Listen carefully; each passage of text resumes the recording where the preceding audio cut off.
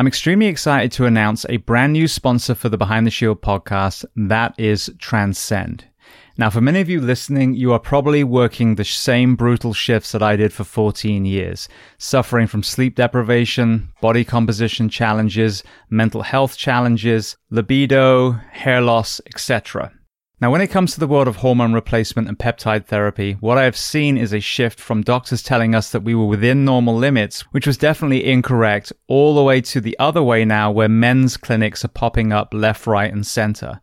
So I myself wanted to find a reputable company that would do an analysis of my physiology and then offer supplementations without ramming, for example, hormone replacement therapy down my throat. Now, I came across Transcend because they have an altruistic arm, and they were a big reason why the 7X project I was a part of was able to proceed because of their generous donations. They also have the Transcend Foundations, where they're actually putting military and first responders through some of their therapies at no cost to the individual. So my own personal journey so far, filled in the online form, went to Quest, got blood drawn, and a few days later I'm talking to one of their wellness professionals as they guide me through my results and the supplementation that they suggest. In my case specifically, because I transitioned out the fire service 5 years ago and been very diligent with my health, my testosterone was actually in a good place. So I went down the peptide route and some other supplements to try and maximize my physiology, knowing full well the damage that 14 years of shift work has done. Now, I also want to underline, because I think this is very important, that each of the therapies they offer, they will talk about the pros and cons.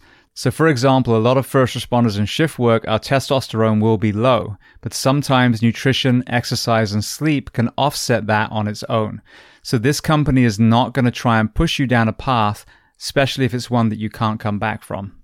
So whether it's libido, brain fog, inflammation, gut health, performance, sleep, this is definitely one of the most powerful tools in the toolbox. So to learn more, go to transcendcompany.com or listen to episode 808 of the Behind the Shield podcast with founder Ernie Colling. This episode is sponsored by New Calm, and as many of you know, I only bring sponsors onto this show whose products I truly swear by. Now, we are an overworked and underslept population, especially those of us that wear uniform for a living. And trying to reclaim some of the lost rest and recovery is imperative. Now, the application of this product is as simple as putting on headphones and a sleep mask. As you listen to music on each of the programs, there is neuroacoustic software beneath that is tapping into the actual frequencies of your brain, whether to upregulate your nervous system or downregulate. Now, for most of us that come off shift, we are A, exhausted, and B, do not want to bring what we've had to see and do back home to our loved ones. So one powerful application is using the program Power Nap, a 20-minute session that will not only feel like you've had 2 hours of sleep, but also downregulate from a hypervigilant state back into the role of mother or father, husband or wife. Now, there are so many other applications and benefits from this software, so I urge you to go and listen to episode 806 with CEO Jim Poole. Then download Nucalm, Nucalm, from your app store and sign up for the 7-day free trial. Not only will you have an understanding of the origin story and the 4 decades this science has spanned, but also see for yourself the incredible health impact of this life-changing software. And you can find even more information on newcalm.com. Welcome to the Behind the Shield podcast. As always, my name is James Gearing, and this week it is my absolute honor to welcome on the show artist and street photographer Suzanne Stein. Now, as you will hear in this conversation, there is a spectrum of art when it comes to this field. However, as she discusses, some is very family friendly, and then the other side of the spectrum is truly portraying the desperation in some of our streets. And Suzanne has definitely become a beacon of light in that area. So we discuss a host of topics, from her own journey into the arts and ultimately photography, her interactions with the homeless community, the opioid epidemic, the horrors of Tranq addiction, censorship, and so much more. Now, before we get to this incredibly powerful and important conversation, as I say every week, please just take a moment. Go to whichever app you listen to this on, subscribe to the show, leave feedback, and leave a rating. Every single 5-star rating truly does elevate this podcast, therefore making it easier for others to find. And this is a free library of over 850 episodes now. So all I ask in return is that you help share these incredible men and women's stories so I can get them to every single person on planet Earth who needs to hear them. So with that being said, I introduce to you Suzanne Stein. Enjoy.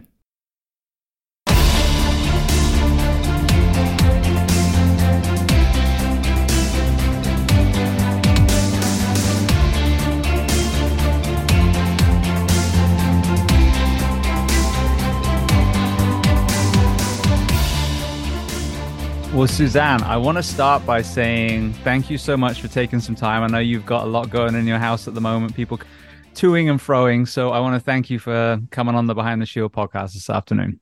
Thank you so much for inviting me, and thank you for putting up with the difficulty with me today. No problem at all. So where on planet Earth are we finding you this afternoon? I'm in Philadelphia, Pennsylvania. So as we kind of had a couple of chats prior. So as I asked you the first time, I would love to start at the very beginning. You've got a very interesting journey, not only with photography, but obviously the people that you found yourself around and the lens that you have on some of the issues that some of our brothers and sisters in our communities are struggling with. But I would love to start at the beginning of your journey. So tell me where you were born and tell me a little bit about your family dynamic, what your parents did, how many siblings. I was born in Kalkaska, Michigan, but and that's like northern Michigan, so it's a lot of snow. But I wasn't raised there. I was raised, my family, well, my dad he was in the Air Force. So then we went to Germany, and we were in Germany when I was a baby for a long time.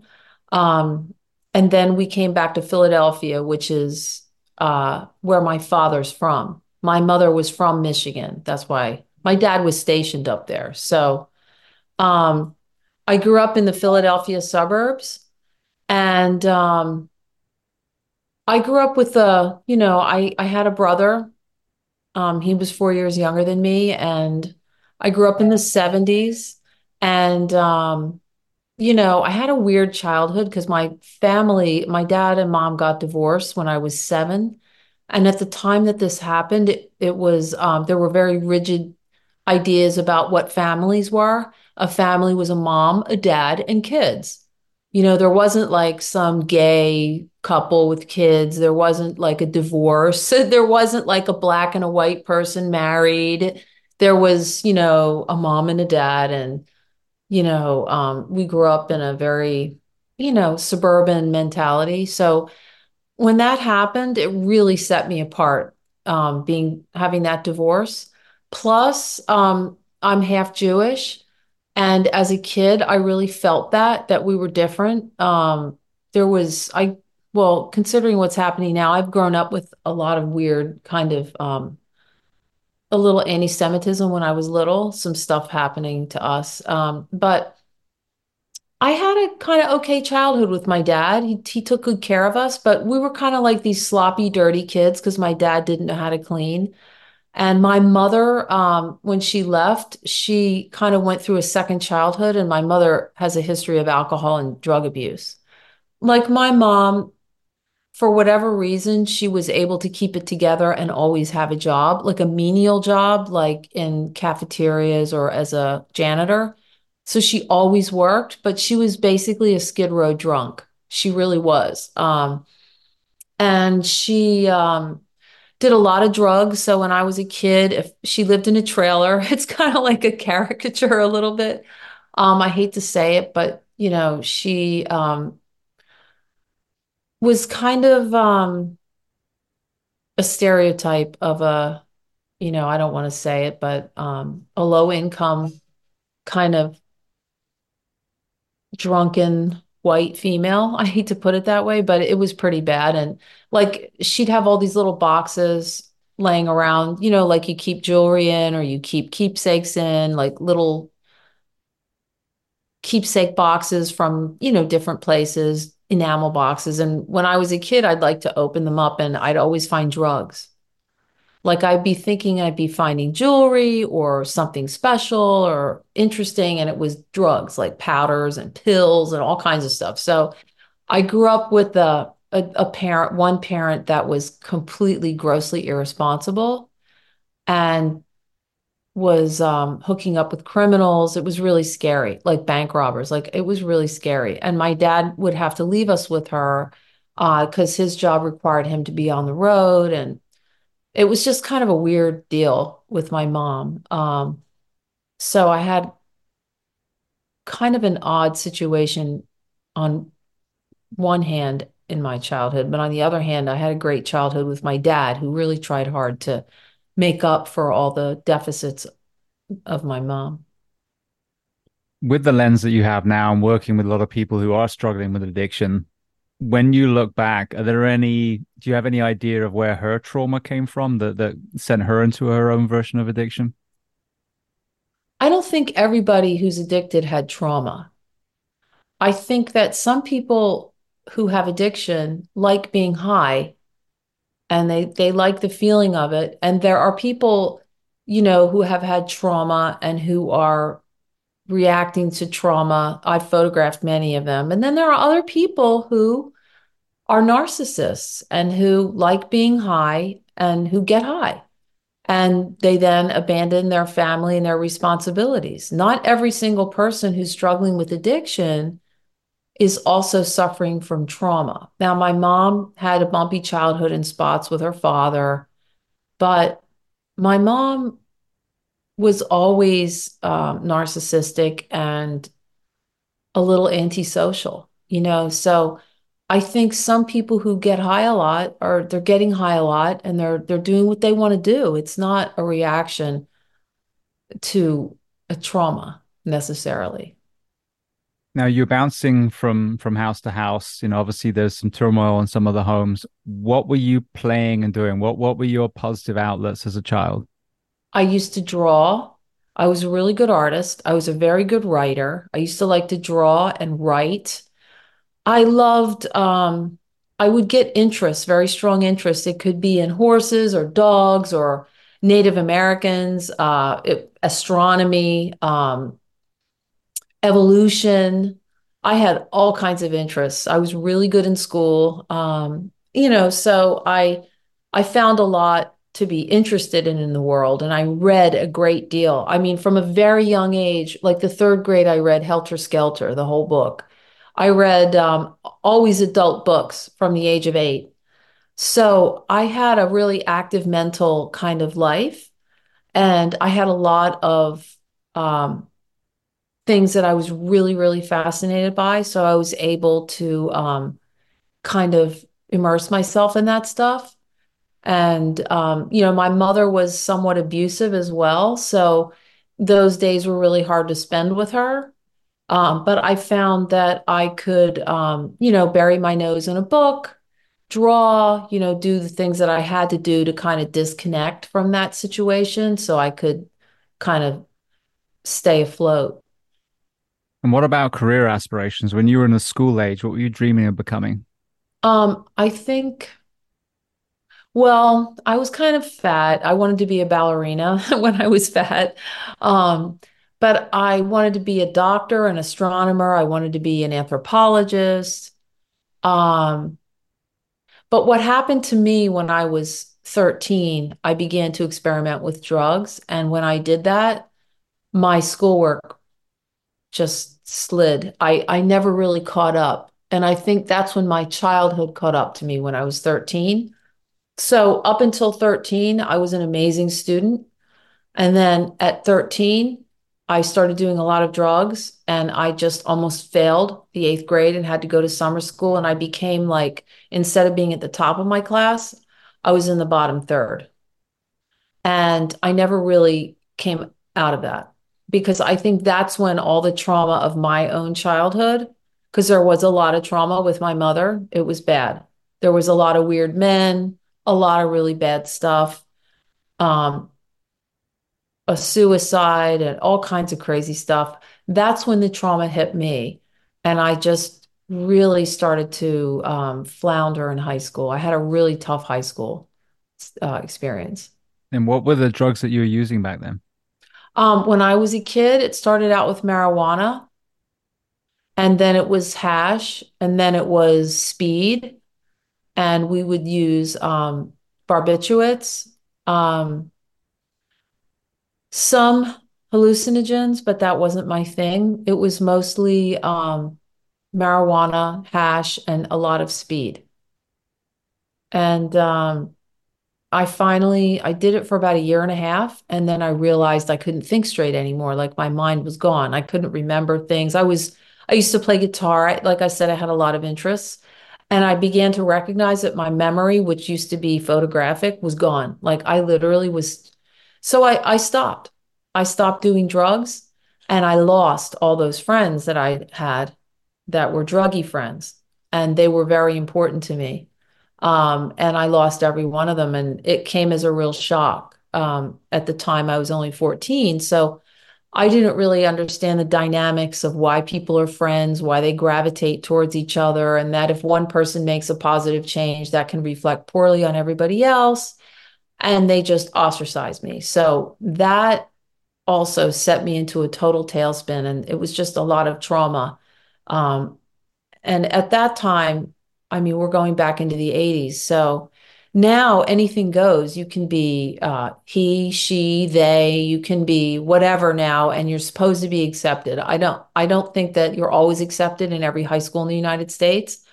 But in my high school in the middle of a cornfield in Pennsylvania, it was like you had to be, it was very rigidly defined social stratifications. And so when I left the smart kids were freaked out. And then I was a druggie for a while. And then I left that and nobody would touch me. Like I just didn't fit anymore.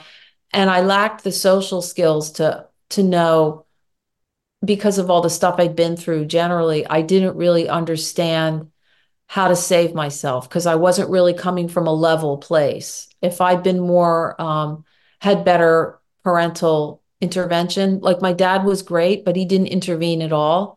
He was not a strong figure as far as discipline. So I was really on my own, completely on my own. And I just couldn't, I didn't know how to handle any of this. And I just, didn't make good decisions and I had no it's weird as I'm talking about this, I'm understanding it better. But I really didn't have a solid footing and I didn't know how to resurrect myself. And so with all the trauma, as I mentioned, I just wound up really screwing up in high school and couldn't get into college. I wound up getting accepted into an Ivy League school here in Philadelphia at University of Pennsylvania, but it wasn't till I was an adult, you know. I'd never thought of it that way, that if someone is in a group that is dragging them down, for example, and they're not there dragging them down, but they're all kind of falling simultaneously, a better way of putting it, Yeah.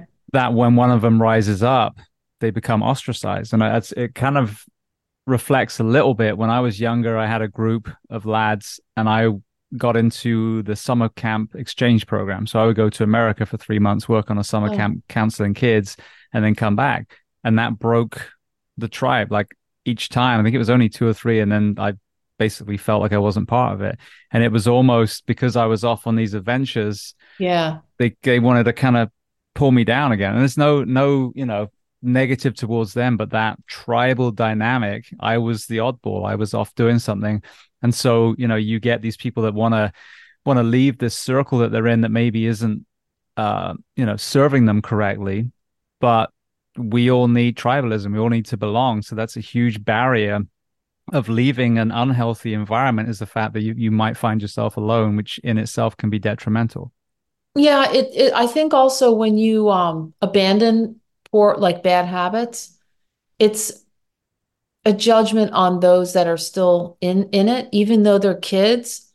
You're in their minds, you're saying that you're better, that you've rejected something because it's not good enough for you. And that was definitely the feeling that I gave them by not wanting to do drugs anymore. I thought we could all hang around. I just didn't do drugs. And we were also victims of pedophilia, pedophiles as well as young girls. Like this all started when I was about 12, went till I was about 14, and there were all kinds of adult males that were all over us. And some of my friends had relationships with guys in their 30s when they were 12 and 13. We were a group of kids that were latchkey kids. That was the term. We were single parent family kids. A lot of them were mothers raising their kids. In my case, it was my dad, and they just had their hands full and they didn't know what the hell was going on. We were doing drugs, we were hitchhiking, we were sleeping in abandoned houses. We were sneaking out at night. We were breaking and entering into homes, into storerooms. We were vandalizing. I left all that out. I was doing a lot of bad things. I was really, really bad. Okay. And I got brought home by the police twice. And, you know, after I stopped doing drugs, I had always, looked at these adults like they were gross. I always had, they never really liked me, these adults. They were also criminals selling drugs. It was really bad. Really like the lowest class of people in our community. And we were really vulnerable because we were single parent kids, and we were growing up in a time when there was no social media. There wasn't as much information out there for parents to access. There was no way to look stuff up. You had to go to a bookstore or have a set of encyclopedias. Parents didn't know what drugs we were doing. There was no like news popping up on your Google feed when you wake up in the morning to tell you what's going on with kids in school. Like there was nothing like that. So we were like wild animals, literally wild, running wild. And um, when I walked away from the situation, some of my friends were really being exploited, and I'm sure that they never really recovered from some of it, and I think when you walk away from that kind of situation, they just pass judgment on me. They kind of reverse it and make it seem like you're the loser. And that kind of stayed with me. And I couldn't, you can't really transition back into another friend group. It's hard now for kids, I'm sure. I know that there's tremendous amount of bullying. My son went through it in high school in New York. But back when I was growing up, um, the impression was very lasting of not really fitting in because the social habits were different than they are now. The level of acceptance was really a lot lower.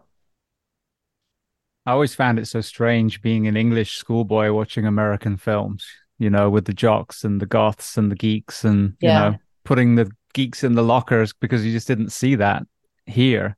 And, my wife said she didn't see the kind of, the caricatures of those groups so much in America. But yeah, it was very cliquey. And in the English schools, at least when I grew up, there was none of that. There was the kids that were good at sports, maybe, but everyone kind of somewhat got on. And the kids didn't like each other, of course, but there was no kind of cliques or tribes within school. We were all, it was your history class or your, main room or whatever it was, but we were just put together of all shapes and sizes, colors and creeds. So it was kind of weird to look at that. And I ask people to this day, like, was your high school experience like that? Or was it just, cartoon? But, some people had great, organic, healthy high school experiences and some lived those movies.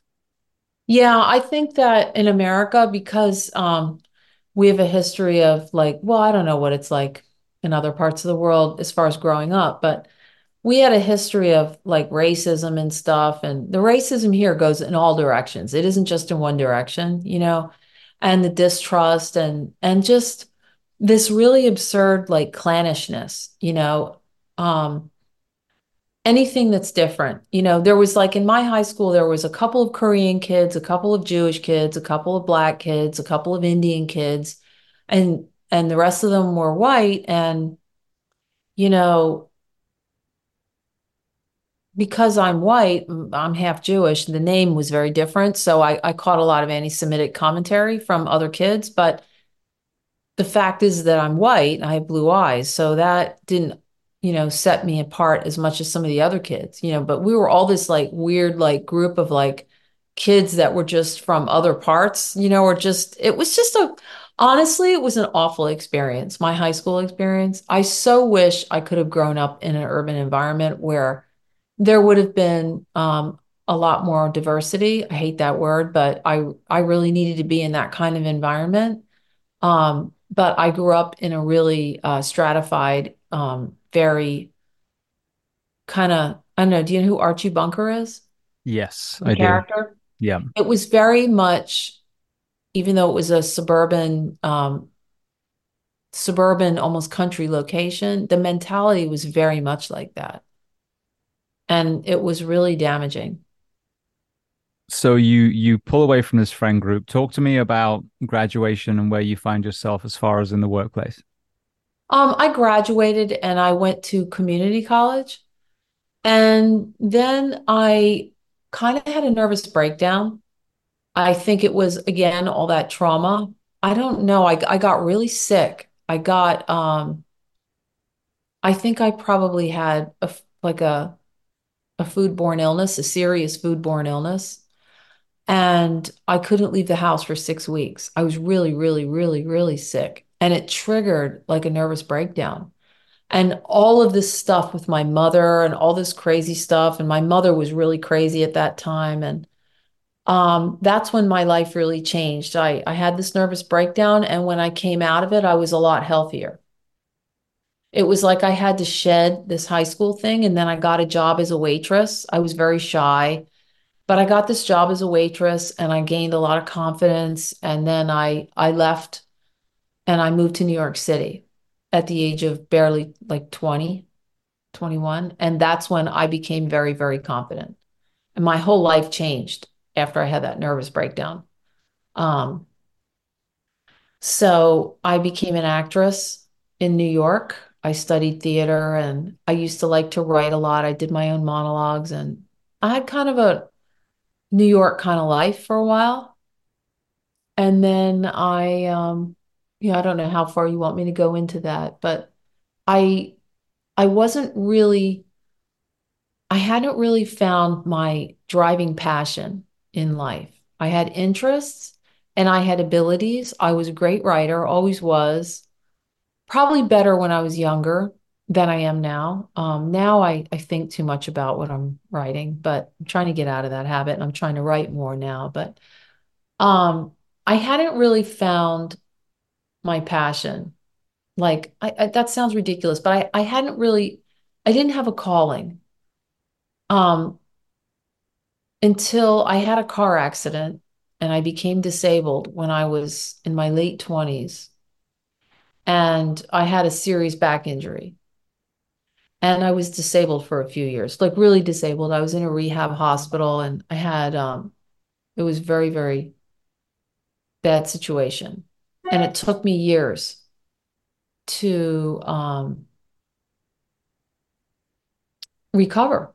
And as I recovered, I discovered that I was a really good artist. I started to draw. And that was the first time I realized I had any worth, like that I had this real talent.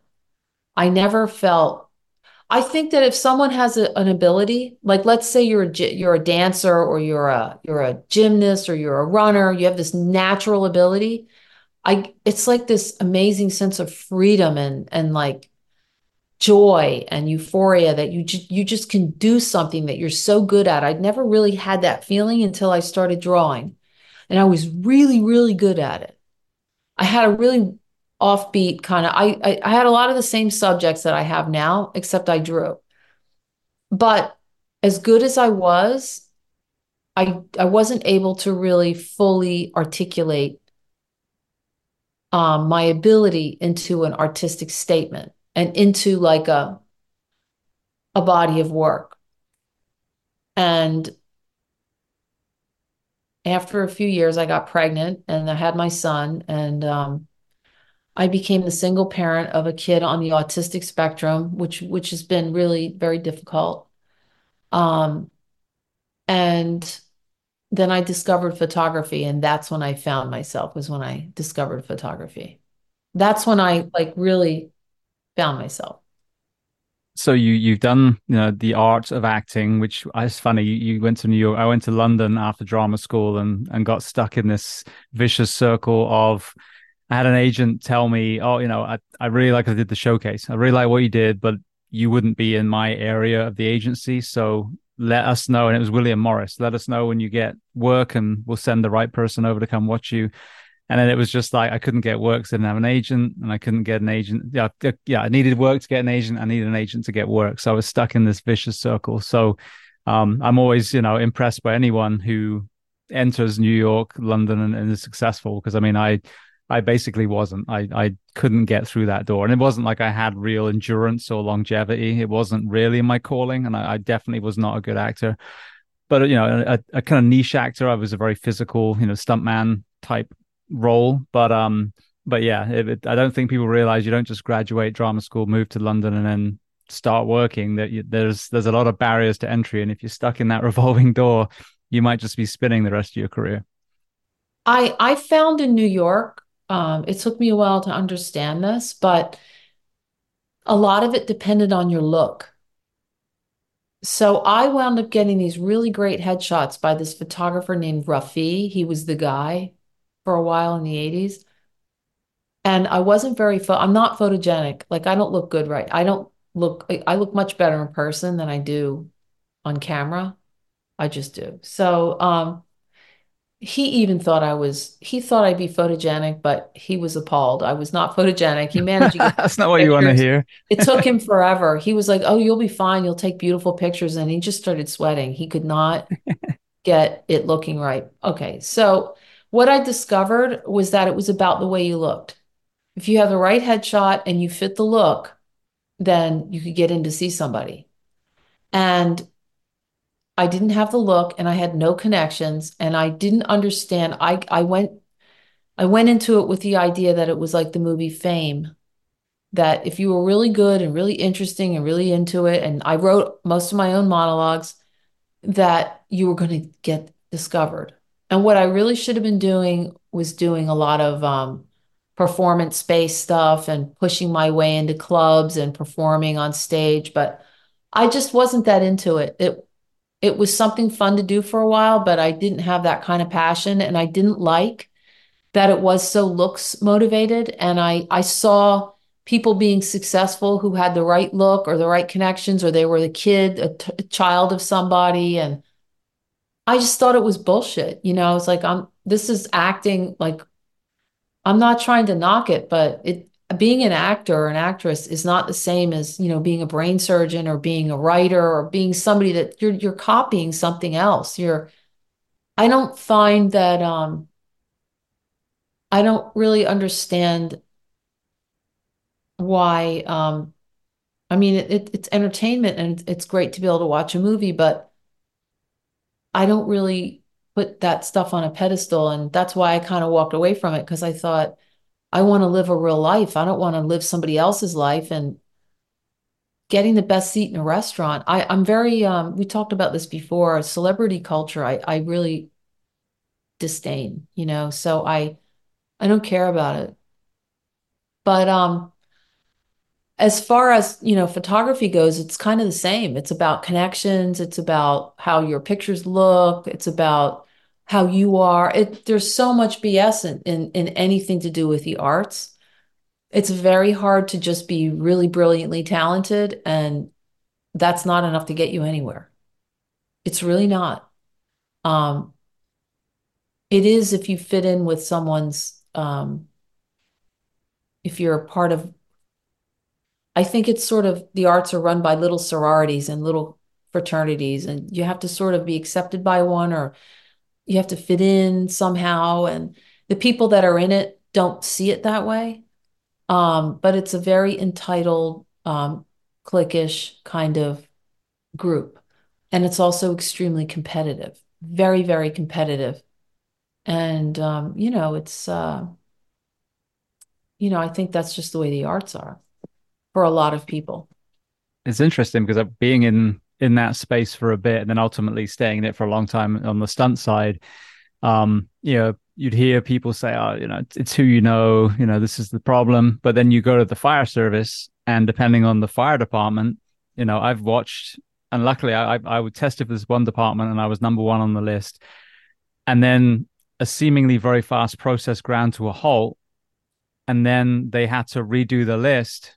And I was luckily still number one, but I found out after the fact that someone who was the son of the previous chief didn't make the list the first time, but magically made the list the second time. So even in my own profession, Yep, there you who go. I mean that so it's all the professions really, but yeah, I think especially that superficial judgment that is modeling, acting, I mean, God, crippling sometimes because, like you said, you could walk in with the most amazing skill set and someone look at you and go, no, and it's like you're Well, being judged. And I think it takes a very specific kind of personality to be able to shrug off those, especially, they might end up being very successful, but that journey can be brutal. it can be, but the other thing is too, I think having someone in your corner, a famous person or someone who's really influential in your field, that really helps. In photography, I'm not an expert on how people get ahead, but a lot of them seem to be interns for a paper or that's how they get into the paper.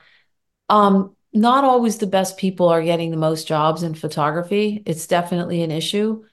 My work is really idiosyncratic, but I'm having a lot of trouble breaking into a certain um, sphere because of my style. Yeah. So I'm not part of that sorority, and it is seems to be kind of a sorority. And I can't kind of fight the current ideology in in corporate media right now is not to present really gritty, realistic pictures of life in America. So I get published in Europe, but it's very tough. I just had a conversation with someone at Reuters, one of the head people at Reuters, and I don't think she liked my work. She was very nice. We had a meeting, and I got no, I mean, I am relatively used to people saying to me that they really like my work or it's this or it's that. They usually have something good to say. They may not like all of it, but this woman had nothing good to say. She does want to see more of it as I do it to send it to her, but she didn't like my work. And she explained, I don't think she did. She explained to me that in the United States, it's very hard to sell work that's very realistic, even though it's very powerful. I think she thought my work was powerful and that I was very good at creating a narrative and creating empathy, but wasn't sure that she liked it. But she said that she can't sell in this marketplace work that's rough or gritty because they sanitize the news. That was her words. I used that word, but she used it. And I've been in close contact with some editors who are they just can't tolerate realism like I do in this country. But these are editors that publish extremely graphic images of Ukraine and dead people. Ukrainian dead people in body bags, dead hands, dead eyes peeking out of body bags, dead families in the middle of the street. Really, a lot of death, a lot of graphic death. But that situation happened far away. And it was a political situation that our country wanted the population to be behind. They wanted us to see those pictures because they wanted us to support that war. But when you're talking about pictures of a population in this country, whether it's drug addiction or poverty struck populations in North Philadelphia, these editors do not want to publish it because, in their words, they have to be careful about how bodies are shown and how certain populations are shown. And this was said to me flat out because they don't want to make situations worse. But what's happening is they're hiding from the public what's really happening. You have editors who, in a way, their feet don't touch the ground. They have a certain aesthetic, they have an education level. They may not have ever been through anything in their lives that was really problematic, and they are deciding what you see and what you hear and what stories you get, what images you see. There are people in the United States that have no idea that North Philadelphia or parts of New York City look the way they do. because you won't see it in the New York Times, you won't see it in the Philadelphia Inquirer, you won't see it in any of these papers. The San Francisco Chronicle does have some realistic images of the drug issue. They're supporting that. But, a lot of work that's really realistic, social realism like I do, is very tough to get seen in the United States because we are, I guess, maybe a bit too arrogant. We don't want to look at it, and we say it's exploitative, but we don't call it exploitation when it's starving people from Africa or dead people from Ukraine or um, what's happening in Gaza right now. I could talk endlessly about. Um, you know, you're not really seeing images in corporate media of what it really looks like in Gaza. You're seeing images of what it really looks like in Gaza on social media. People are turning, there was just a real study released. I don't know who did it, but it was a real study about how, and I've been saying this, I'm writing a blog post about it. Um, People are turning to social media like Telegram and Instagram and TikTok to get news because they really want to see what's going on. People want to see what's really happening. So they're turning to these platforms and they think they're seeing what's really happening, but they're really not getting the whole story because a lot of these people that they're getting their information from aren't necessarily real journalists. They're not really approaching it from a journalistic set of principles and protocols. So they're getting what they think is news, but it isn't always. And they're turning away from corporate media. Well, adding to that perspective of allowing images from foreign countries to come in, but not our own, that really reminds me of a lot of the conversations I've had on human trafficking with some of the experts.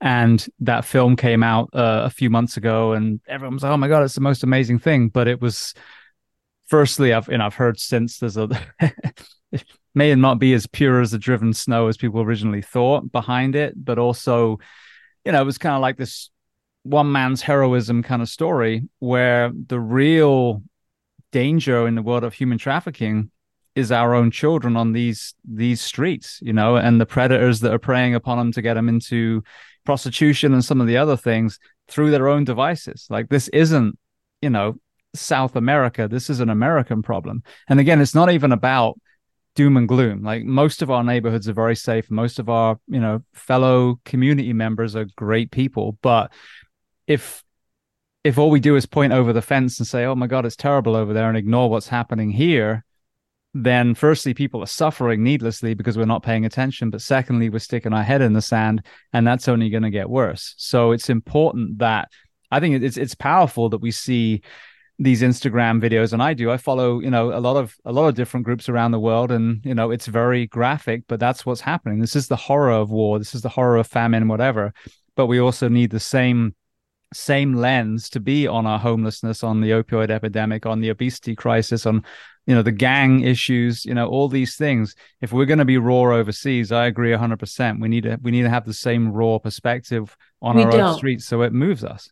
We don't. And you have to understand the whole woke mentality, which I'm very against. I'm not against equality. This has nothing to do with equality. I'm against cancel culture and this wokeism thing because what's happening is there are people who subscribe to that, and those people are in charge of visuals on newspapers. They're terrified of getting blowback.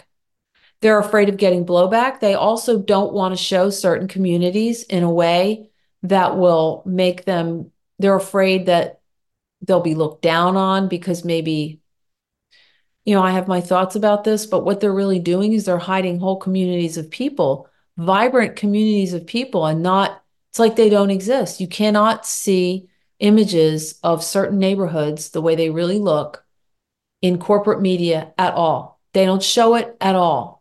And one editor said to me that they have to be very careful how they show certain bodies because they don't want to make problems worse. But what they're really doing is they're saying that those people aren't good enough. They're actually saying that they need to be hidden. Do you know what I'm kind of saying? I'm saying that I feel that I've said this many times. it's a mosaic, and all of the colors and all of the shapes, everything needs to be included. And we're living in a society now where we have elitist people who are making decisions about everything you see and hear and read. And a lot of them are afraid of blowback. Harm reduction will eviscerate the Philadelphia Inquirer if they run my pictures. They will not run my pictures because they're terrified. That's the truth. And I have had a couple of meetings there. And they don't want to show what it really looks like. So as a result, you have a tepid photography program at this paper, and you have people that could have won Pulitzer Prizes for journalism in Kensington who have literally just not done anything in all the years that Kensington's been sitting there, literally as the crow flies, a mile and a half away from the main office of this newspaper. They won't touch it. And I have many, many images that are much easier on the eyes than some of my harshest ones. But, we're living in a place now where I can't really figure out what it is that is driving these people. But anything coming from the US, it has to have a very, I call it photographic euphemism. It's sort of like mannerism, the style of art that's very pretentious and kind of light, and even presenting heavy subjects like dignity photography. Like you send a photographer into a neighborhood and they do this posed portrait in front of a whatever, but they don't go into the projects. They don't go into the hallways. They don't show how people are living. They don't show anything about what it's really like to live in some of these areas, because you have publications that don't want to show it. They don't want to. I'm not really sure. I can't really even speak freely about it. It's really sad, and it's really unfair ultimately to the people who are living in these areas, because their stories aren't being effectively told. They're not being told at all, because you have a group of people who are strictly curating everything you see. I just did a thing on anti-Semitism and put it on Instagram. And I'm kind of shadow banned on Instagram. So I've been for a while. Now it's worse because I interact with all these accounts from Gaza. And a lot of them are in trouble. But anyway, um, I did this story about this old Jewish guy, this rabbi who was almost attacked on the street. I photographed the whole thing. And that's a story that New York should be talking about, But, you can't get these rough real life stories out there. And I think people really want that. That's why they're turning to Instagram, to these bloody videos of people coming out of these, bombed out houses in Gaza, because people want to know what the hell's going on. They don't want to turn on CNN and have somebody say, you know, uh, gloss over the truth. They want to know what's going on. And so I think our publications are going to have to catch up to that, because people are starting to not take them seriously at all. And one of the problems that's happening especially with anti-Semitism right now, is you have a lot of half-truths out there and a lot of misinformation, and people need to have accurately sourced and vetted information sources, along with those rough images. And they're not getting that. They're just getting rough video, but they're not getting much else. You know what I mean? Yeah, the context. Right. They're not getting the full context. And so um, it's kind of like little kids looking at pornography and just seeing the pictures. They have no idea that there's actually something, wonderful that can come of sex, but they're just seeing pornography. And that's kind of what, in a way, what a lot of the visuals are that are coming out about this war. It's sort of like death pornography in a way. And it's designed to get people to feel a certain way. But it's not really, a lot of those people in Gaza, aren't really telling real stories about people, following them around. What are their experiences every day? It's just a lot of the goriest parts of death to get people to look. Do you know what I mean? Yeah, absolutely.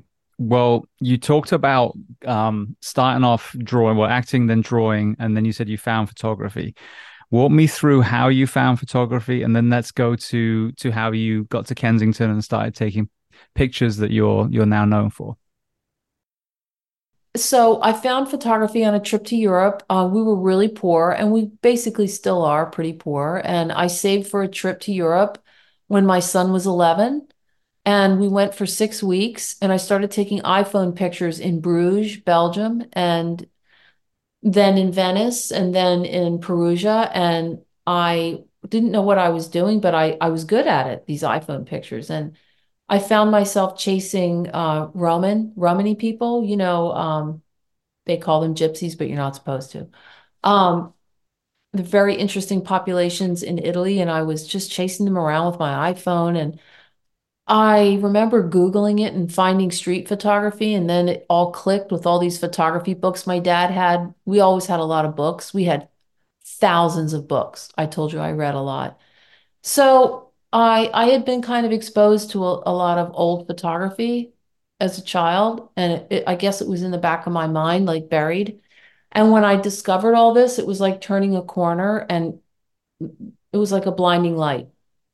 It was like literally like a near death experience of the light and God, and like it was really like finding photography was like that. My life was one way before that trip, and when I came back, I bought a camera and I just started learning to use a camera. I had a Fujifilm X-T1, and I found Skid Row. I'm kind of synopsizing. I found downtown Los Angeles and beach culture in California, and I was doing kind of these lighthearted street pictures, and I was really good at it. Like I had a lot of bad pictures.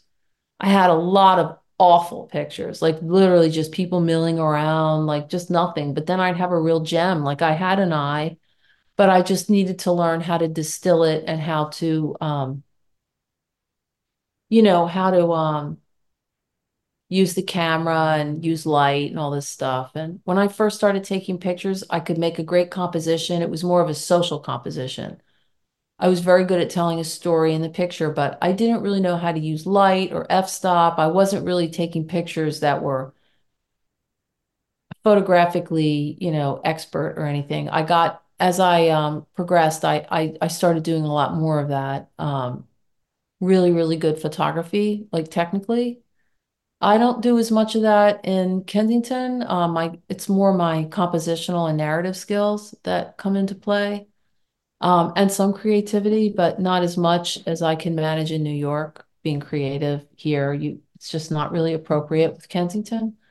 But I started photographing in Skid Row and doing these kind of character sketches with people. Skid Row's changed a lot. LA's changed a lot.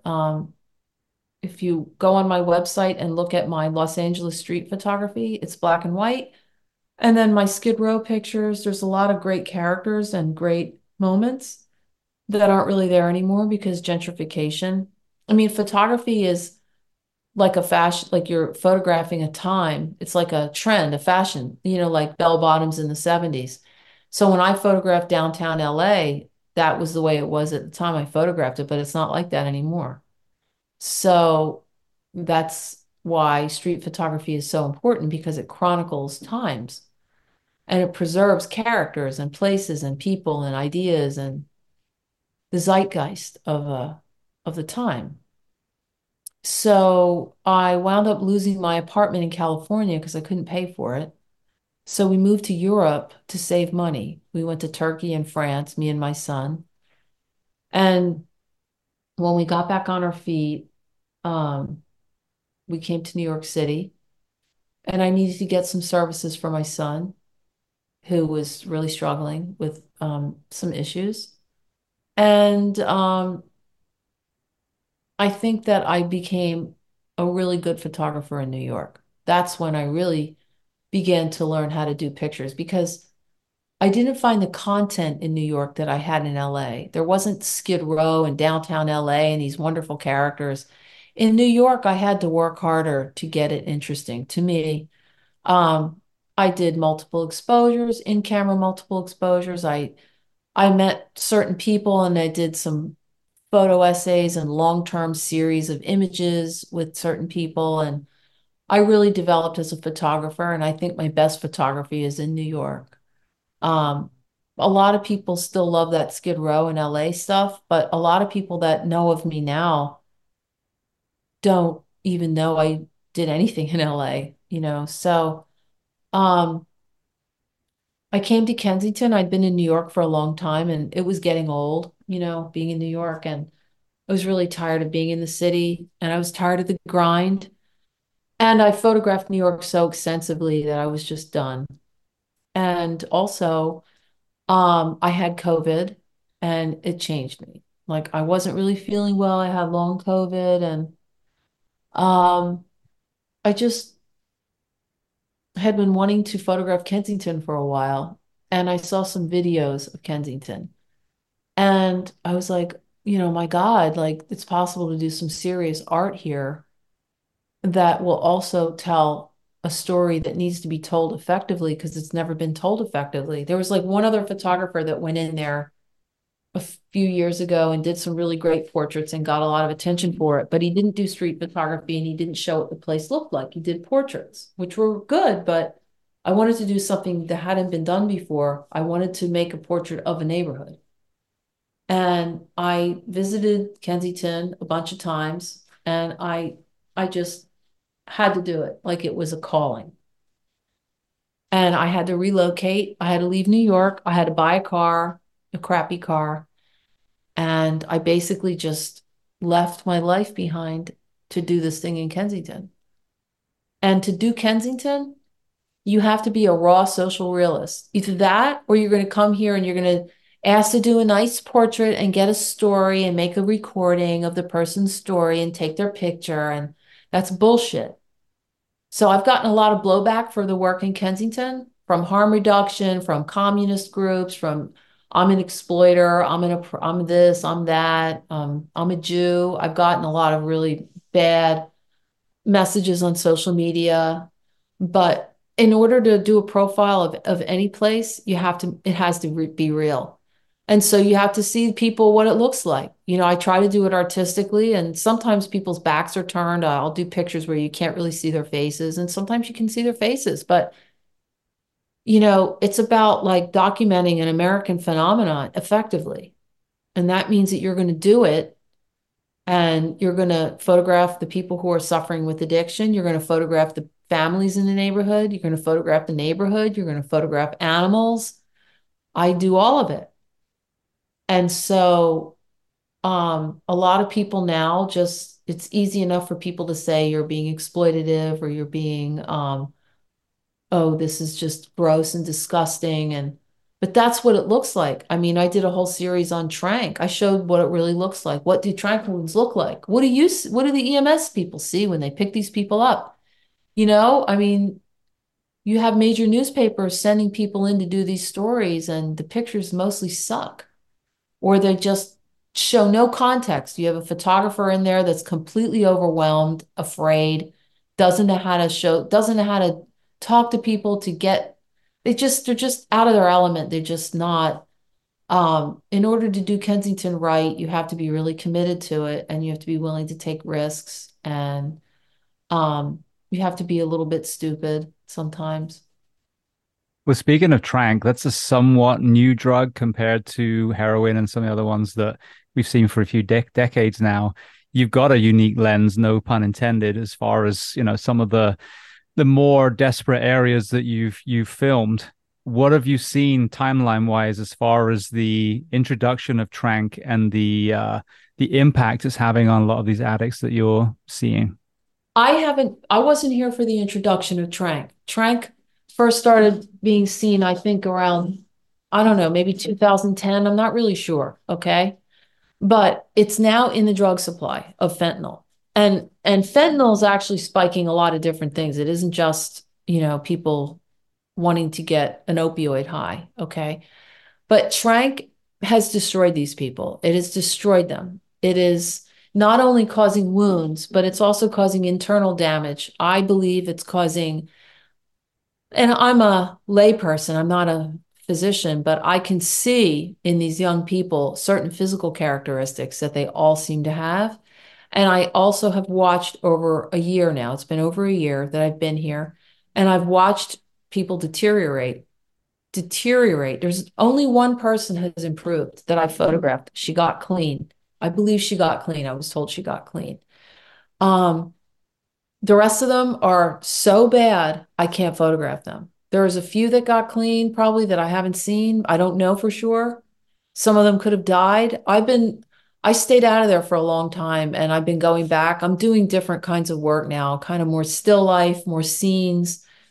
Um, I'm getting ready to do another project, probably possibly out of the country. I'm not sure, but um, every one of them has gotten catastrophically worse. And they're all supported by harm reduction groups who are just making it easy for them to stay there.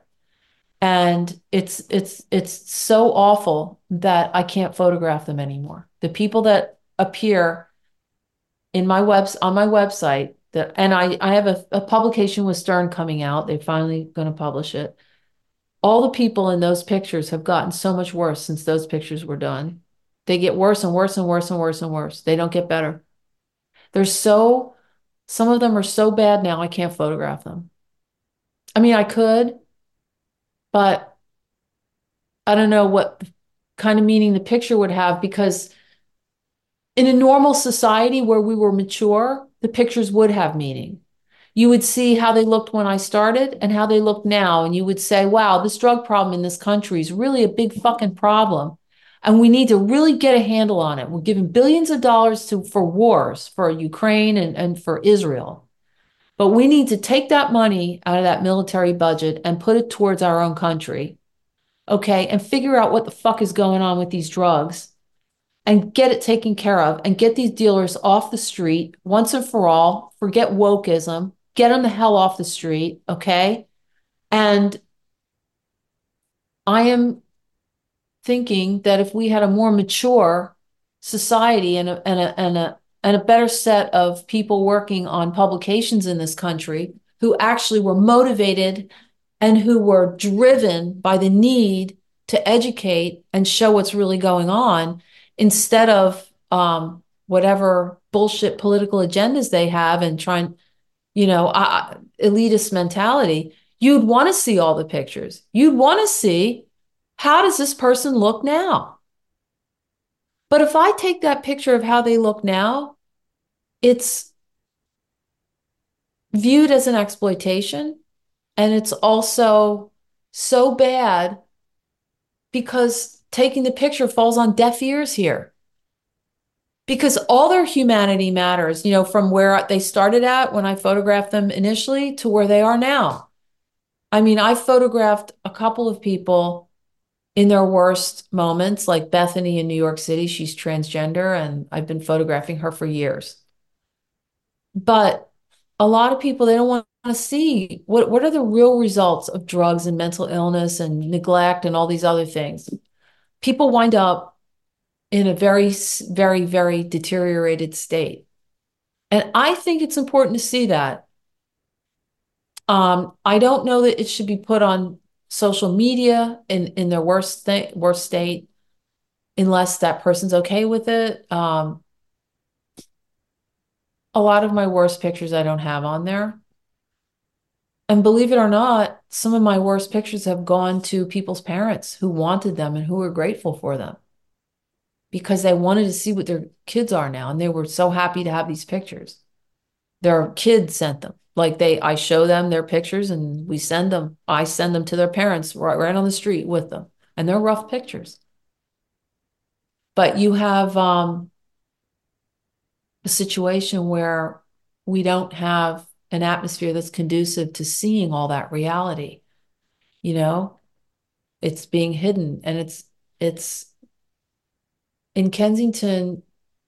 I feel like you just have to sort of go for it all. Well, the thing about Tranq that's so scary, and when you talk about the before and after shots, I think of the faces of meth they called it. I think they were all mug Yes. shots, but it Yeah, was those are the side great. by side. But it is, it shows the absolute deterioration. You look at this and go, oh my God, how horrific. You know, the skeletons, they got no teeth. I mean, it's awful. But the problem is a lot of the drugs that we run on out there don't, devastate the human body and then kill someone quickly. Like, cocaine is your septum starts deteriorating, you're going to have cardiac issues. Heroin, depending on if you're eating, you may lose some weight, but ultimately, if you don't take too much, you're going to carry on breathing. You're not going to have some, horrendous, grotesque health issues with it. Yes. Alcoholism, you can drink yourself to death, but it's going to take decades and decades. But meth before and then now, Tranq. I mean, the devastating impact on the actual human body, and especially Tranq, these open wounds. And I mean, it's so sad. And seeing something deteriorate a human being so rapidly needs to be front and center, because these are our brothers and sisters. These were kids that once we were playing with in a kindergarten somewhere, and now we're working in the city, and this person's living under a bridge, rotting literally. So I think that that we're pushing against something that I observed years ago, which is you can watch an action film on old American cable television, and Rambo will slaughter 100 Viet Cong, but then a woman's nipple will be blurred out. We've got such a That's bizarre exactly kind of right. That's lens. exactly right. So we can look at pictures of flayed children on Instagram, but we can't show a nipple, right? And I can't show what it really looks like to have a trank wound on Instagram. If I show that, I mean, these trank wounds are really, really bad. They're almost like war wounds. Some of them are so bad, you'd be shocked. They are like war wounds. They're unbelievably bad. I have something on my website that I'm not going to put on Instagram. There are limits to what can go on Instagram, but I think that it's so important to show what people are going through. In Kensington, people are out in public doing this stuff. They're being filmed by YouTubers, and that's a real issue. I was just looking at some YouTube videos yesterday because I wanted to see if certain people were still alive because I can't find them. I've been driving, I can't find them. I don't want to walk on the street right now and ask around. I've done this now for so long that I'm just not, I hate to say this, I'm not interested in interacting right now. It's been so difficult. Um, I've been exposed to so much fentanyl, a lot of fentanyl smoke, a lot of stuff on me. Um, I've been in some very dangerous situations, and I've created a pretty extensive body of work there, and I don't know how much more I can add to it. And I don't feel the compulsion to do it in that way right now. Um, but I really want to know what's happened to some people. And the other issue for me is because of the time of year it's cold, they're burning fires, and I have asthma. And the fires they burn are wood and plastic and detritus, and it's so noxious. I mean, you'll have people passed out around a fire that's got so much black smoke, and I can't tolerate that. I'll get really sick. So in the winter, it's really hard for me to hang out. Um, and in Philadelphia, in Kensington, you actually see bonfires on the street. It's unbelievable. It's like a neighborhood that the city just decided to just say, do whatever the fuck you want. We don't care. We don't care about the neighbors. We don't care about the kids that live in the neighborhood, that they're getting exposed to this awful smoke. These drug dealers build bonfires in these neighborhoods, burning plastic and car seats and all kinds of crap. Mm-hmm. And they're so out of it, some of them, they're not understanding what they're doing to themselves, but they're also doing it to the neighborhood, and nobody does anything about it. They're allowed to do whatever they want. If you set a fire in my neighborhood, you get arrested. But I think it's really important to photograph all this stuff, but I'm doing it, but in the meantime, I don't know what's happened to some of the people I photographed. So I went and I looked on YouTube, recent YouTube, to see if I could find any of them, because I can't find them. I've been looking and looking, and I don't know if they're dead or they just moved on. There's just a few of them that I can't find. And I also found myself in a weird situation, I was very uncomfortable in, and I decided to pull away from it. I didn't like what I was seeing.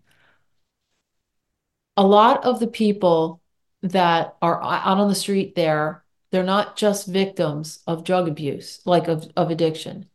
It's not like you can look at it and say they're victims, they've been abused, they're traumatized. Many of them are, but they're also victimizing each other. They're victimizing the neighborhood. There are businesses, like dozens, that have had to close because of theft. There are drug dealers out there, whatever they went through in their childhood and whatever social ills have, whatever, they're still destroying the neighborhood. They're viciously abusing a lot of the people who are addicted. There is this very strong culture of abuse that runs through Kensington. And I've written about it and talked about it. And Philadelphia, the media here has completely abrogated their responsibilities. They don't talk about it. They don't try to find out what's going on. They're clueless. They don't know. They don't want to know. And they're terrified to tell the stories for their own politically correct motivations that I don't know, can't figure out what happened to journalism in the United States. But in Philly, there is no journalism. And so you have a neighborhood that's literally on fire. And um, Tranq is a component of fentanyl. It's fentanyl, and they mix Tranq in there to extend it and to get people really fucked up and whatever. They want to get them high really quickly. They don't want it to last too long, and they want them to be able to afford it, and they want to make money off of them. But a lot of these people I found that I photographed were doing really bad things. So I've told stories of theirs that I thought were important and that needed to be heard. But there's also another side to the story about what a lot of them have done to each other, to family members, tried to do to me, done to other photographers. There's a lot of things I can't talk about. But when I've done a lot of pictures of people, and you have to believe in them in some respects. You want to illuminate the problem, but right now I'm illuminating a neighborhood. I'm still sort of doing it. But I found that there's a lot of reasons why people are on the street, and there's a lot of criminal activity going on. They get victimized and they get treated very poorly and very abused. They're very abused, a lot of them. But there's a lot of things that they do to their family and friends, and it's not just a group of people who should be coddled and pitied. There's people taking advantage, there's people lying, there's people setting other people up, there's people doing it's very very it's a very difficult knot to unravel. I'm always curious about solutions, especially from people who have traveled. Like, for example, I went to Portugal. I mean, my family moved to Portugal a long time ago, and I sat with the man who spearheaded decriminalization of addiction in Portugal. Right? Doesn't mean you can go into Okay. shops and buy it. Just the addicts are brought in, they're educated on resources. They put a huge amount of money into mental health counseling, addiction In counseling, job Portugal. creation. Yes. And to me, that's one of the problems that we have with the addiction crisis here is that to feed your addiction in America, you got to go to the underworld because we've stigmatized Yes. addiction. With you traveling around the world, are there any other kind of things that you've seen somewhere else that works well, or at least other perspectives on this issue that you yourself are seeing through the lens of your camera that you think, if we tried a different um, philosophy in this country, maybe we could make a dent at the nucleus of addiction, not shuffling them off to another jurisdiction so that neighborhood can forget about it, but actually addressing the root cause of why so many people are on the streets, and therefore, as you just described, that kind of moral spiral downwards as addiction so often pulls people through. After seeing what I've seen, I have a really conservative outlook on what I think. Like, there's a lot of far left. I never understood what far left meant, and moderate conservatives and conservative. And I am not a far left person. I do not believe that. I think the far left has got control of Kensington in a lot of ways. I believe that harm reduction is a science and it's a medical protocol. And that's important. But harm reduction in Kensington and harm reduction on the street, a lot of times is getting people, rehab. They can help get them rehab. They give them needles. They give them clean paraphernalia to use, crack pipes, meth pipes, chapstick, anything you need to keep you comfortable while you're getting high, except the drug itself, clothes, food, wound care. Harm reduction is harming a lot of people, okay? In my opinion. I think that the only way to get this in hand in Kensington and generally is to provide clean needles because you need to do that. Provide wound care, get them into hospitals if they're willing to go, get them into rehab, and that's it. No food, no clothes, no place to go to take a shower, no place to go to get your hair cut, mobile haircut, no donations, because they come to Kensington knowing they can get high for $5 bags. They come to Kensington knowing they can boost, which is shoplifting in the neighborhood. They come to Kensington knowing harm reduction is there, will provide them with food, with clothes, with everything they need to get high. They can go in and get a shower. A lot of these harm reductions play favor. There's some of the harm reductions play favorites. There's one in particular, which I won't name, which gave me a really hard time. They were really, really awful. And they play fit. I hear horrible things about some of them from people on the street who can't stand them, but they need them. They need the needles, they need the clothes, they need to use the bathroom. But there's all kinds of issues with harm reduction. There's all kinds of weird situations that can grow up with people in harm reduction who themselves are really in need of therapy, some of them.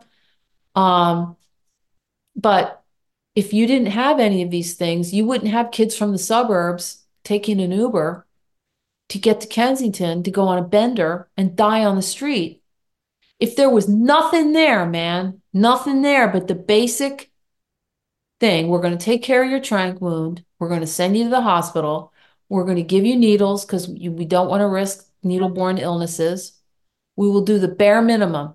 But there is no soup here. There is no crackers. There are no muffins. There's no clean clothes. There's no church group coming on Saturday to give a beautiful meal and a sermon. Nothing. You're going to have a whole lot of people rethink whether or not they're going to go on a bender in Kensington because they go on a bender and they never go home. I talk to many, many people who have a home, who are on the street in Kensington, and they used to go on the weekends, and then they were there a few days a week, and then they're there 5 days a week, and then now they're living there because their family won't take them back because they're a mess. They're dirty. They've got a wound. They're stealing the TV, right? So when I first got there, I was volunteering with harm reduction. And then they began to realize that I was photographing realistically and they rejected me. They were like, they started to get mean and weird. And I was like, fuck you. I don't want to deal with these people because they're almost like a cult. Because for some of the harm reduction people, it's their thing. Like you raise puppies or you save animals.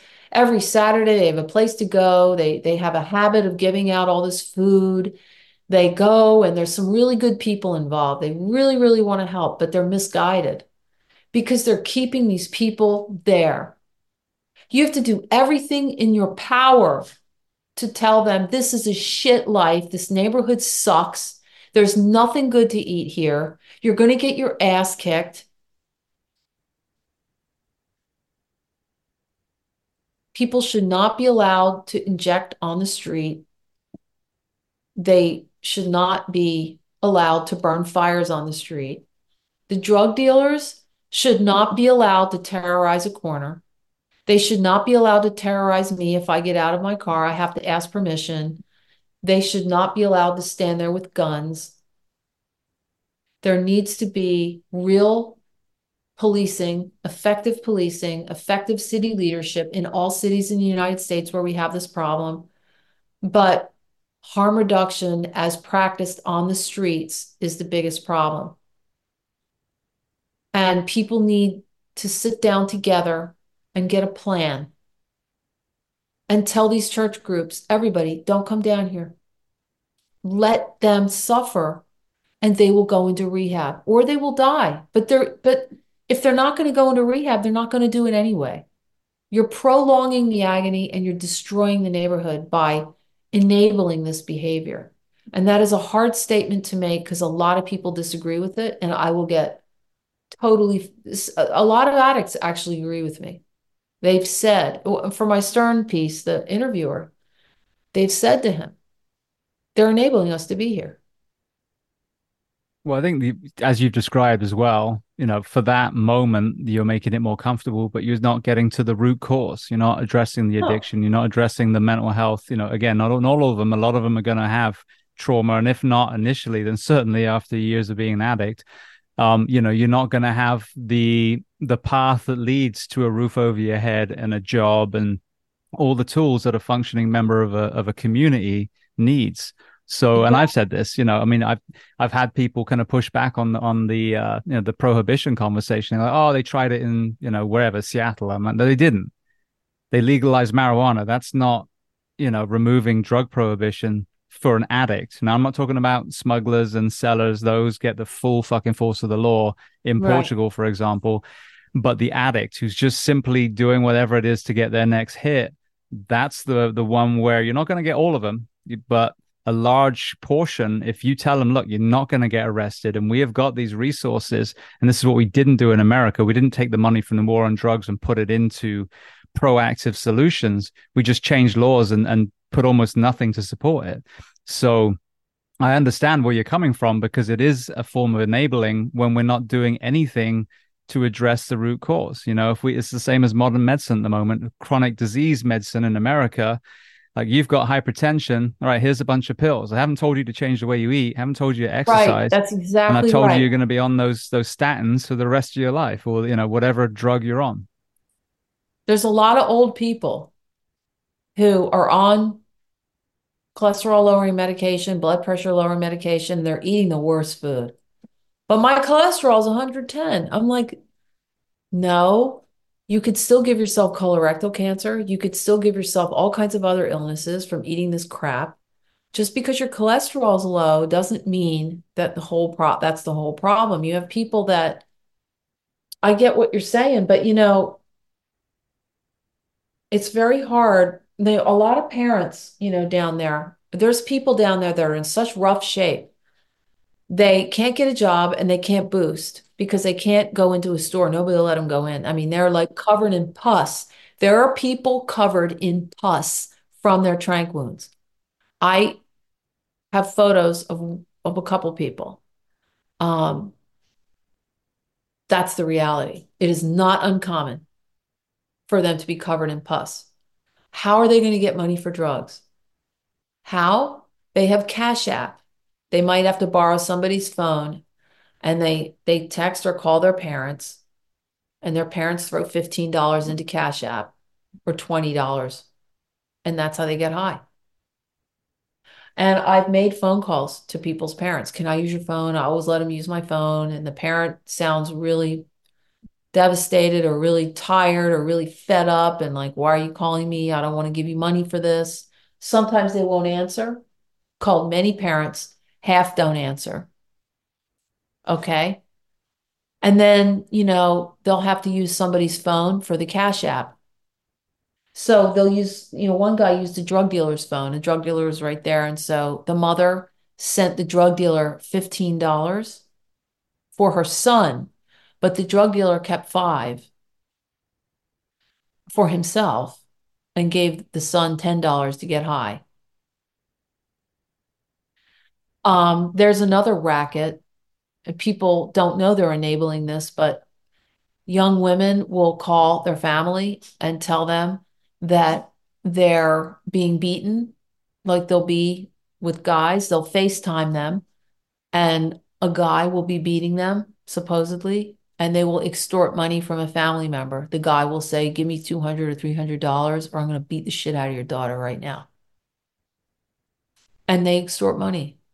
I know people that that's happened to, and I've listened to parents tell me that it happened and they didn't know that it's a scam, that other people have done it and it's a thing. You know what I mean? You can't tell a parent, well, that's a scam. You know what I mean? That's they get one or two guys and they're all in on it and they all get the money and they all go get tons of drugs.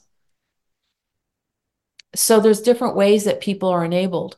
When my son was really involved in drugs, he's not anymore. He's been clean for a year. But I gave him $20 a day. He told me it was for food. Sometimes it was 15. I knew it was drugs, but I had to give him money for food. He was living in a special home for youth who had problems. I threw him out because he was really, really, really, really abusive and stealing. But I enabled it. He was using a lot of that money for drugs. It's really hard when you know your kid is thin or they don't have any money. Even if your kid is a real shithead, it's really hard to walk away from your kid, to have your kid call and say, Mom, I'm really dope sick. They're calling their mom in front of me. I'm dope sick. Mom, please. I don't want to do a date. I had a girl do this. Mom, please. If you don't give me money, I'm going to have to do a date. A date is prostitution. And in Kensington, it's walking up and down the street looking not real great and having some loser pick you up. I'm sorry. Some of these girls are in horrible condition and these guys pick them up.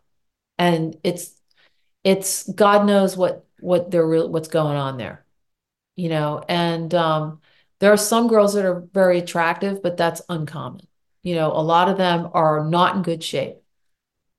And I photographed a good handful of them who have really deteriorated.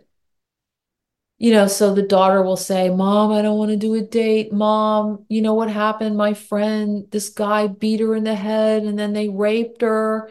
Mom, I don't want to do a date. I don't want to do a date. I don't want to get raped. And they don't, but they're pulling this on their mom.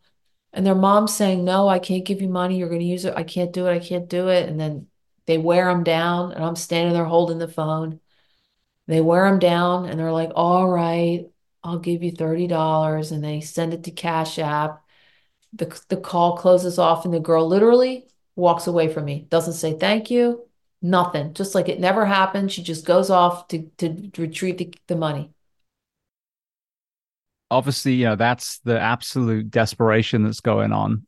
As far as hope, though, have there been any people that you met during their addiction, during their homelessness, that managed to find their way out? That would be I guess, a quote unquote success story. I have not met anyone. I have heard of someone who got clean, supposedly Lily with the dark hair. I photographed her a couple times. I heard that she got clean, and then somebody said that she came back out on the street and OD'd 5 times in a row.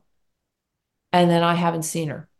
I think she probably came back, OD'd a bunch of times, and then got off the street again. I have not seen her. Otherwise, I'm sure somebody's gotten clean. Um, but of the people that I've photographed, there's only one story. And that is the very first people I photographed in 2018. I came to Kensington. I never really went into Kensington, but I went into the outskirts, kind of where Fishtown and Aramingo Avenue before it gets into Kensington. Like it's kind of like an out of the way area. And a lot of people panhandle on the highway. What are you doing? Um, a lot of people panhandle on the highway. And I found this amazing couple, Katie and Mike. And she was really cute, a really cute thin girl, and they were addicted and they were very young, and I photographed them. And then I lost touch with them. We called a few times and I lost touch. I came to Kensington 4 years later to do these pictures, and this girl pulled up in a car. I didn't recognize her. Some plump woman, young woman, said, Hey, I'm Katie. And I'm like, who the fuck are you? What the, I don't know who this woman is. She was so different. Her and Mike got clean and they have an apartment in Kensington. They're Beautiful. living in Kensington because it's all they can afford. It's what they can do, but they're both clean. They stayed clean and they look so different, completely different. That's the only thing I can think of. That was before Tranq. They got clean before Tranq. So now I think it's so much more difficult for people to get clean. And when you're loaded with Tranq wounds, you're less motivated because it's just also terribly negative. You have this wound that may or may not be infected. You have all kinds of health considerations from the wound. I think it's terribly defeating.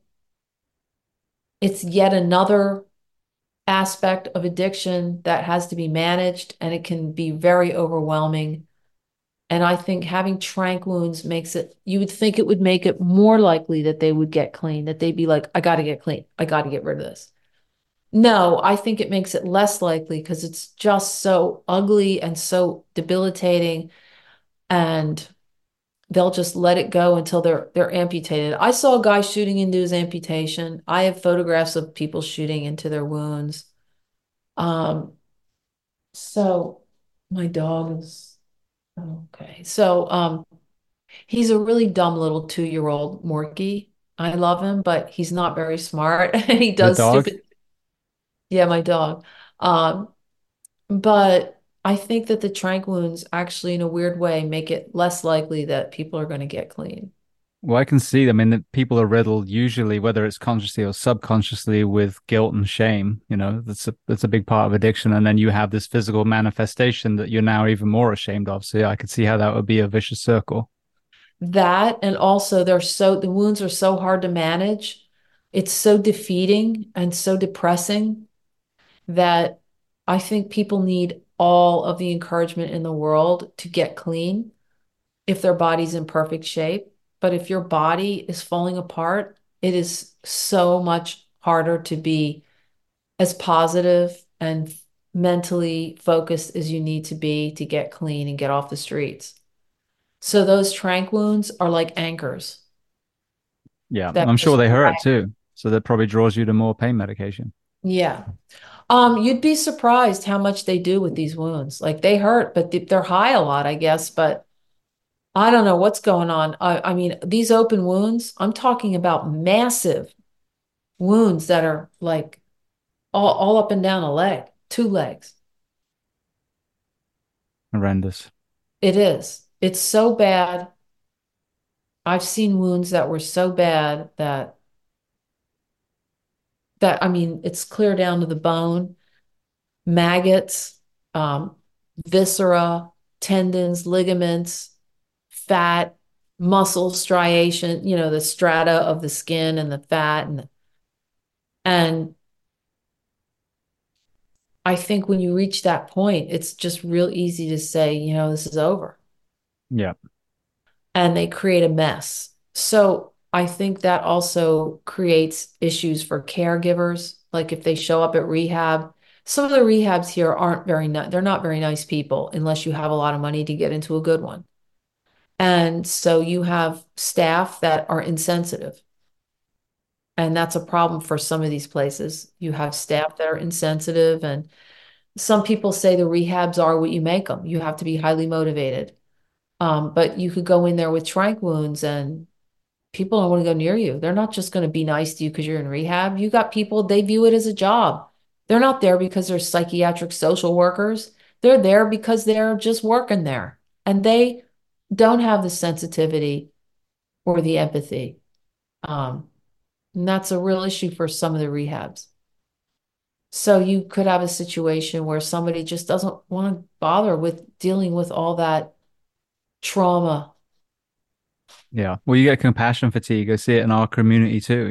If you've got someone working in that facility that's bright-eyed and bushy-tailed at the beginning, and as you said, these desperate cases of people that you maybe early in your career are hoping you're going to be the one that's going to help them turn the corner, and then they come again and again and again, and they're getting worse and worse and worse. I can see how, there would be an emotional fatigue on the workers in the rehab too. Yeah. Well, I'm not talking about the people who work in the rehab who are necessarily nurses and doctors and therapists. I'm talking about the workers in the rehabs that aren't necessarily skilled nurses or therapists. Some of them aren't very nice. They're really rough. And some of the social workers aren't very good. They don't really, they're just there, they get a paycheck. It takes a lot of work to be a social worker, to unearth a lot of programs for people to make sure that they understand everything. And not all of them see their job, take their job as seriously as they need to take it. There's a lot of social services who are staffed by people who don't care. They really don't care. And that's another thing that's never talked about. Yeah, and it's the vicious circle there too, because the chances of someone overcoming an addiction if they have a negative experience is diminished. Same as a Right. lot of the firefighters and police officers and that I've had on the show that have gone to see a counselor and it was the wrong counselor, and they've burst Right. into tears or they told them to get out, they can't help them. That one interaction can be devastating to someone in crisis. Yes, it can be. I'll tell you, like doing this work has really catapulted me and like, well, it's spiraled into some real depression for me.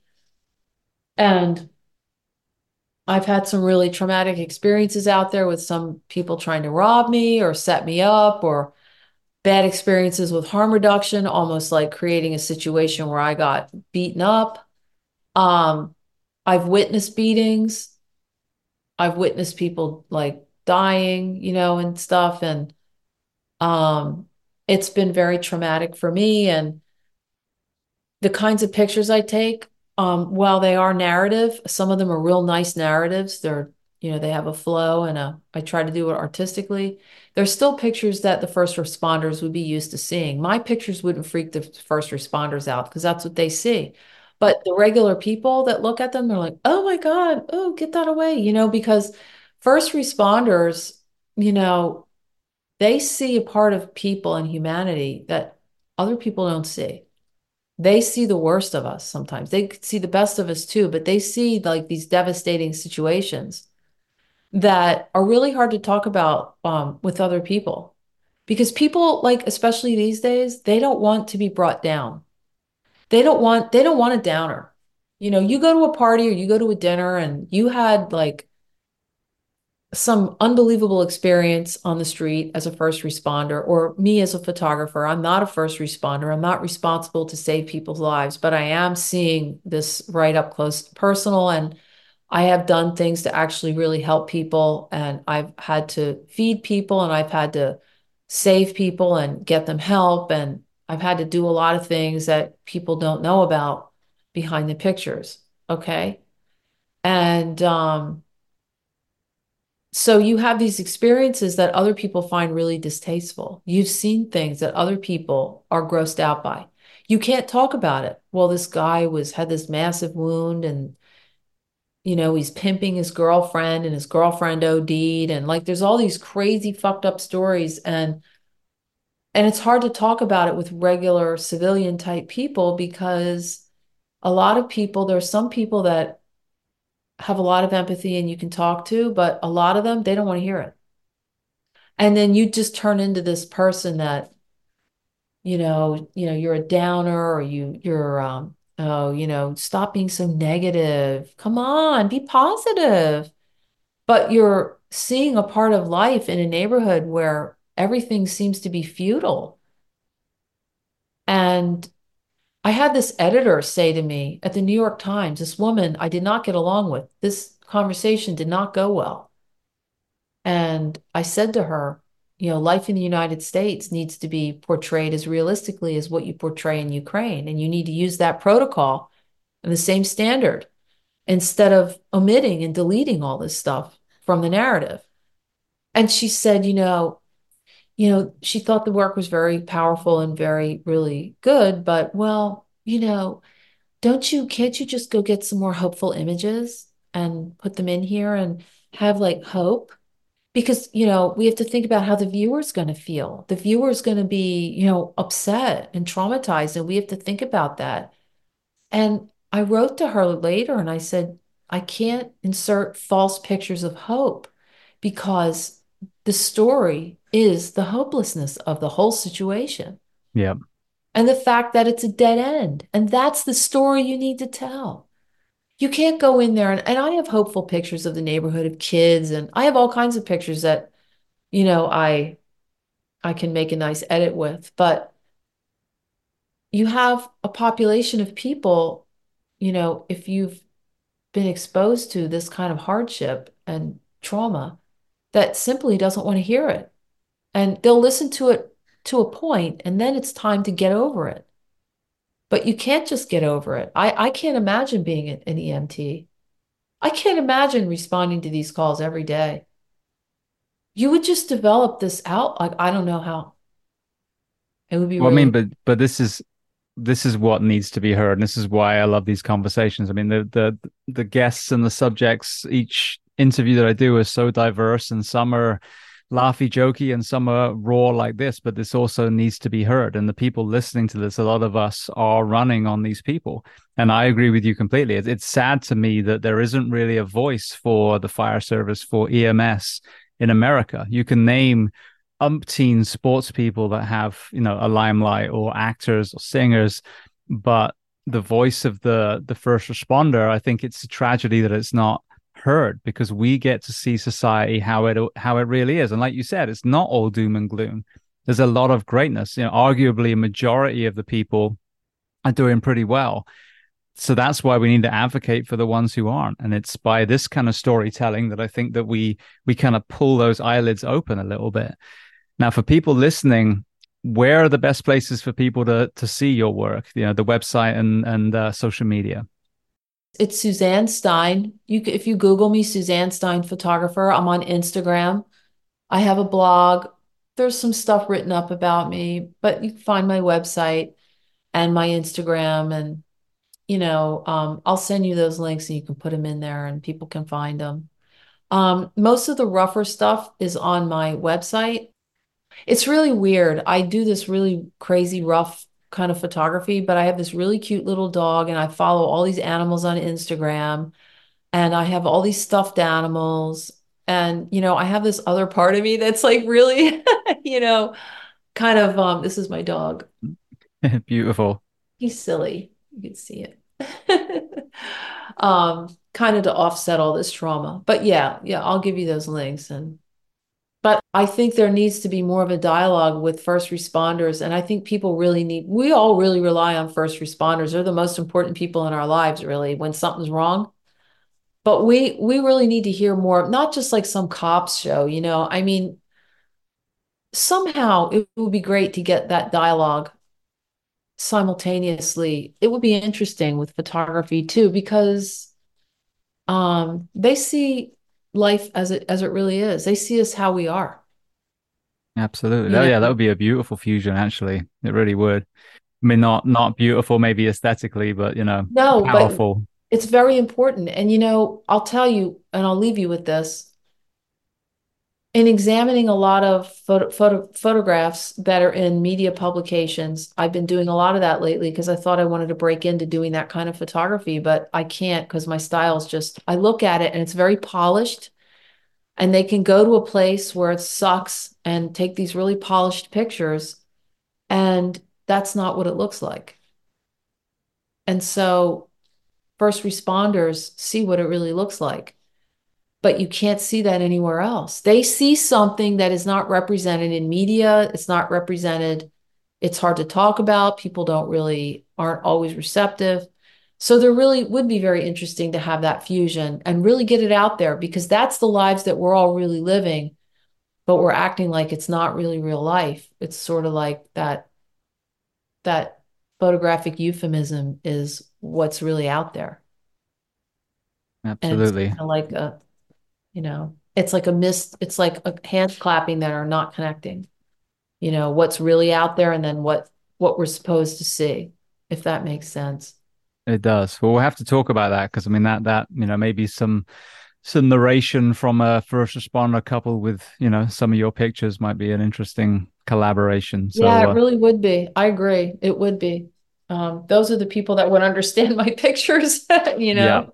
absolutely. Well, I want to thank you so much. It's been an amazing conversation. I want to thank you as well for what you've done, because as you said, a lot of us see it, but it's, we stand at parties and people don't know, what we see and the desperation. And you see, people on television saying, oh, this community is this way, or the problem with the homeless is this. And you're like, no, we have a very, very different lens. And I feel like your photography, which is, one of the reasons why we connected in the first place, really does line up with what a lot of us see. And it's an important conversation. So I want to thank you so much for being so generous with your time and coming on today. Oh, thank you for having me.